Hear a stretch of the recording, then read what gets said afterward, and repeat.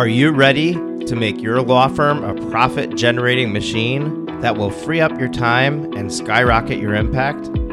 With more than 2 decades of business growth experience and having proven that you can be successful while prioritizing your family and your impact, introducing the Profit with Law podcast. I am your host, the creator of the Firm Differentiator 10X Effect, Moshe Amsel. Hello and welcome to the Profit with Law podcast. I'm your host, Moshe Amsel, and today this is a bonus episode with an excerpt from our Law Firm Growth Summit. Our summit is coming up. Our 2022 event is coming up December 5th to the 7th, and we want you there. The Law Firm Growth Summit, if you're not familiar with it, is an event that is absolutely free to attend. It's run virtually. We do a really good job with virtual events. It's not your typical Zoom webinar. It is a conference platform where you can come and meet other attorneys and other people who are on the same level as you and collaborate with them. We give you an opportunity to network. We give you an opportunity to connect with them. We also bring in some amazing vendors, and we have a vendor booth area where you can get access to questions that you might have for them on what their product has to offer, special deals that they might offer that is not available anywhere else, and you're getting that exclusively at the Law Firm Growth Summit. Now, the real meat and potatoes of the event is the topics, the sessions, and what we did this year is we broke up the tracking of those sessions into your specific law firm size. So we have the startup category, which is 0 to 250K in revenue. We have the expansion category, 250K to 2 million, and we have the legacy creator category, which is 2 million and above. And those are just guidelines, but we really tried to gear the topics to our variation of audience. We want everybody to be able to attend and get value. So we don't want you to feel like, oh, this is beneath me, or this is too advanced for me. We want you to have the right information for you.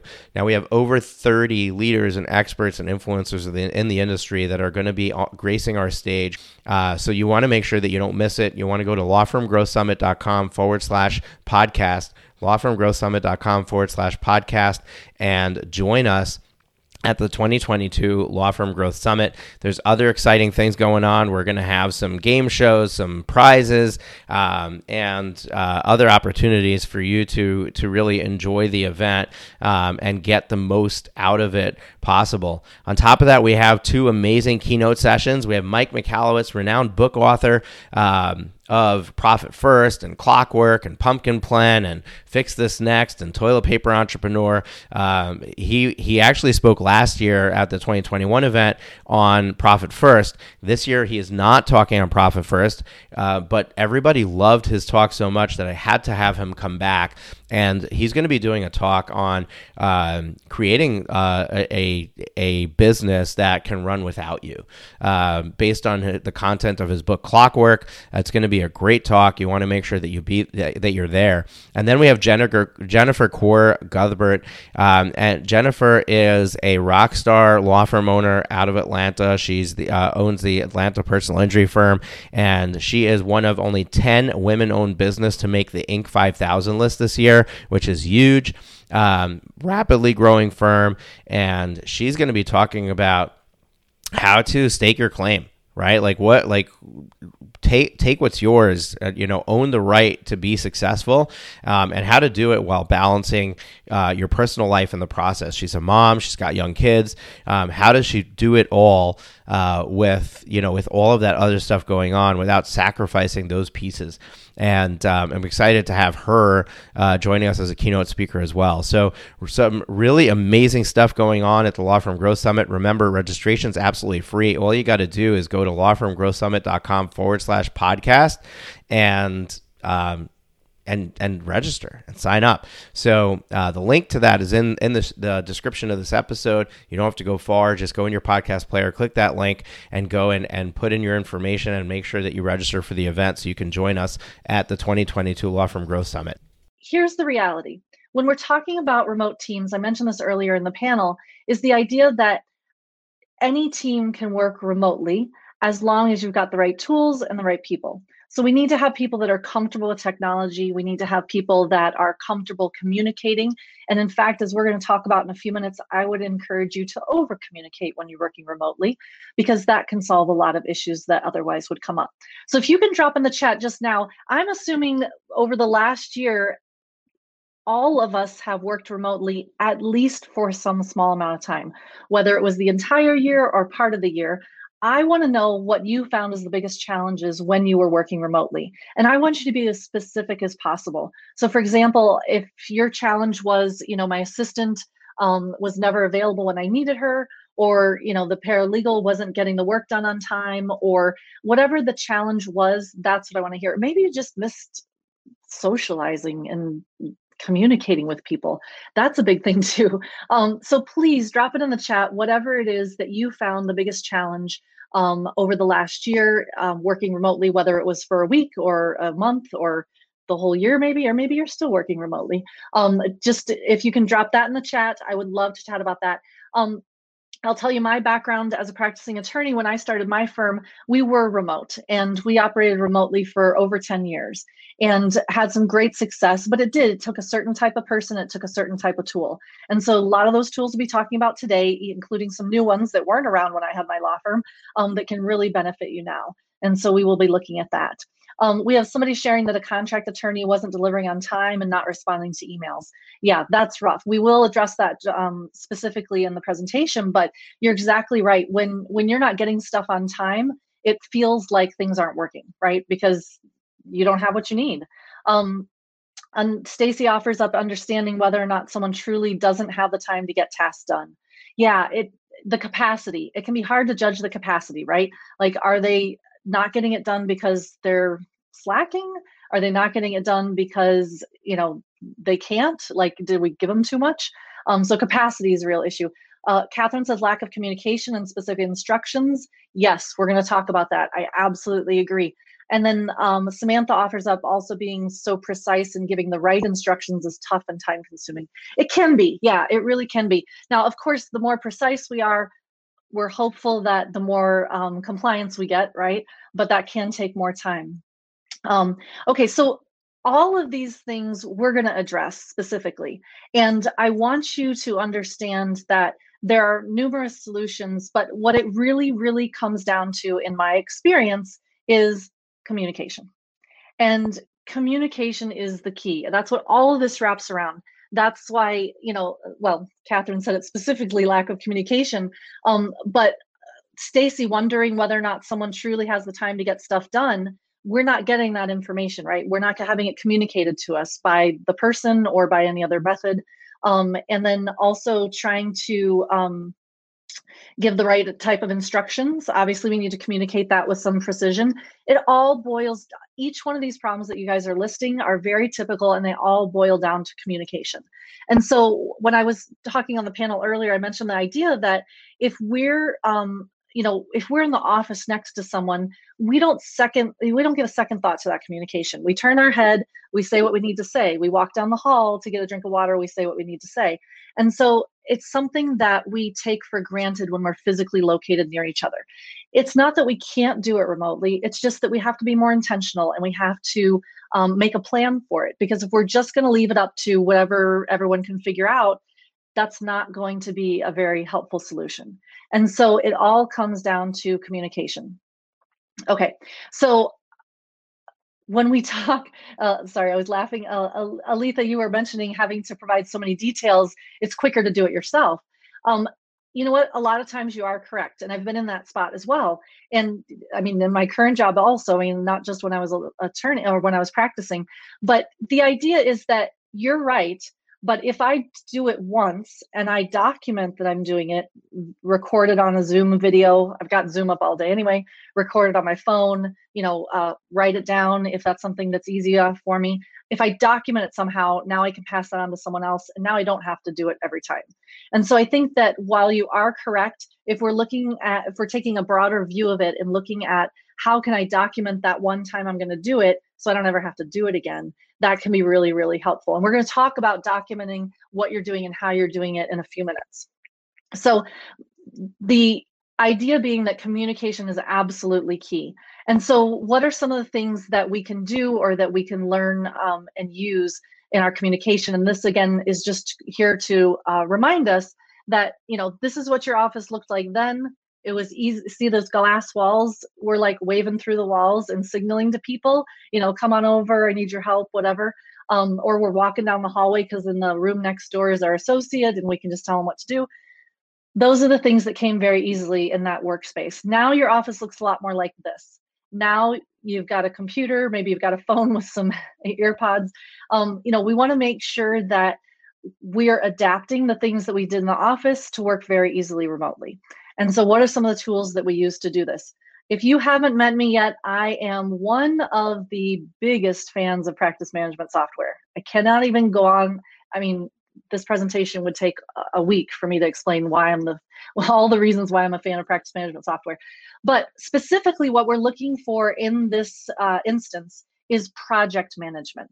So keep in mind, there's a big difference between a CRM or a, customer relationship management or, products like Clio Grow, intake software, that kind of stuff. There's a big difference between that type of software where we're really tracking relationships and interactions to project management, where we're really trying to track what are we trying to get done. In my opinion, project management is the key tool that is going to help you and your team be productive when working in a remote setting. So whether we're talking, just to give you some examples, if you guys have practice management software already, you probably already have, in fact, I'm sure you have that feature within it. So we might be talking about Clio's task lists. We might be talking about MyCase workflows, Practice Panther workflows, FileVine automated workflows. All of them have some type of feature like this that's going to help you to track what's getting done. And I want you to lean into that feature. I want you to be using it as robustly as you can. And before you tell me, you know what, I have it, it's not very good, I need to find something else. That may be true. But until you've actually used it to its fullest, I really question whether or not it's the tool or whether or not it's you and your staff trying to figure out how to make this happen.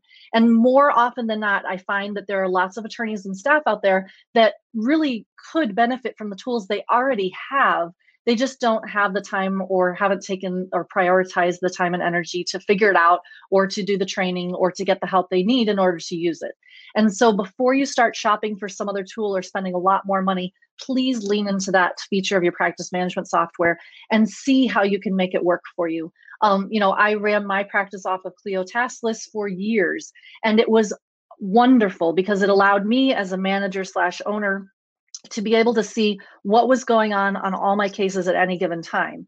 And so I could better, we were talking about capacity a few minutes ago, so I could better understand what everybody was working on, what they should be working on, what they got done, what they didn't get done, what still needed to be done. So I was able to essentially work in that manager capacity and not have to do all the work, but see what was happening on these files. And so it's definitely a tool that I would encourage you to lean into, especially given the fact that you may already own it and just not be using that feature. If you're looking for something outside of legals, non-legal specific, there's some great tools like Monday.com or Trello or Asana that can also help in this regard. Now, keep in mind, there are tools that work better with a more linear case. So for example, if I'm doing an immigration application, those are very consistent as far as I get the information, I fill out the application, I send it in, I wait, I follow up, we finally get a response and we act on that response.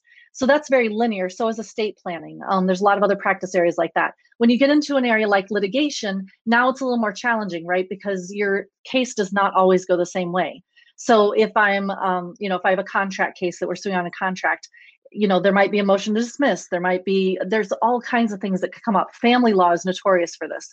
And so keep in mind that while we can still use these tools for that complex litigation, it's not going to be as helpful if we're trying to visualize it linearly because it's not linear. So instead, what we do is we break down those practice areas. We break them down into smaller bits. So what do we do when there's a motion to dismiss? What do we do when there's a motion to adjust the child support? What do we do for this scenario? So we build these mini lists as opposed to this one straight all the way through list. And that goes back to one of the complaints we saw earlier that was talking about making sure that people are doing what they were supposed to be doing. So if we get very specific, and obviously this requires some time to build this all out, but time well spent. I cannot tell you how your life will change when you build out these workflows and assign these tasks to particular people. Because now I've got a list of 15 things we do on every complaint, and I can assign it to a person. And now I can give them a deadline. And so now we've got the who does what by when that I'm now monitoring. And if I see people that are consistently overdue, that's a red flag. I need to talk to them. What's going on? How can we support you in getting stuff done? So that's why I say lean into your project management, whether it's in your practice management software or another tool. That's something I highly recommend. Okay, next we're going to take a look at the second most important thing, I think, is document information and storage. So when we're in the office, we walk over to the file cabinet, we grab the file, we start working on the file. We don't have that anymore, right? Or maybe one person has the physical file at their house and nobody else does, so that doesn't help us. So if you're not storing your documents in the cloud, I would highly, highly recommend that it's time to jump on board. It just opens up the number of opportunities. It opens up the pool of people that you can work with. It opens up the availability of all of this information.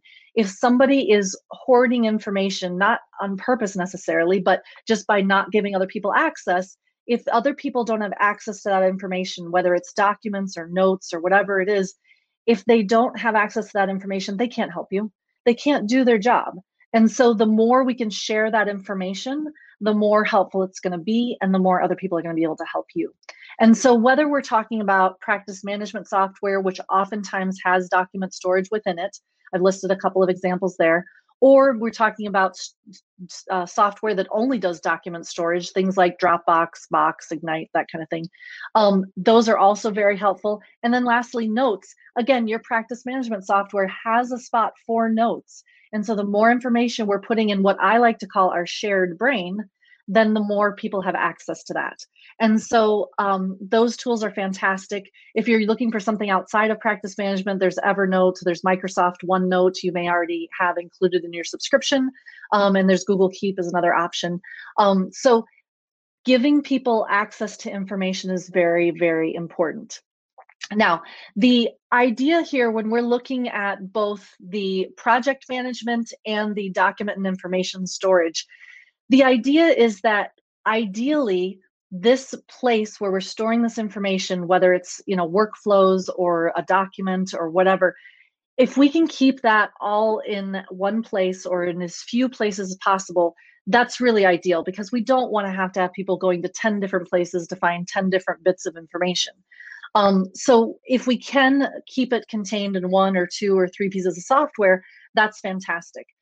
But the idea is that when we're using these workflows specifically, we're keeping as much communication in there as possible. So I'm assigning things through the workflow, I'm monitoring progress through the workflow, I'm doing all kinds of things like that. And that's reducing the amount of communication that we need, frankly, is through email or phone calls or Slack messages or anything else, because now that's all documented in one place. And if I want to know what's going on in the file, I just go to the file and I look and I can see, because it's constantly being updated.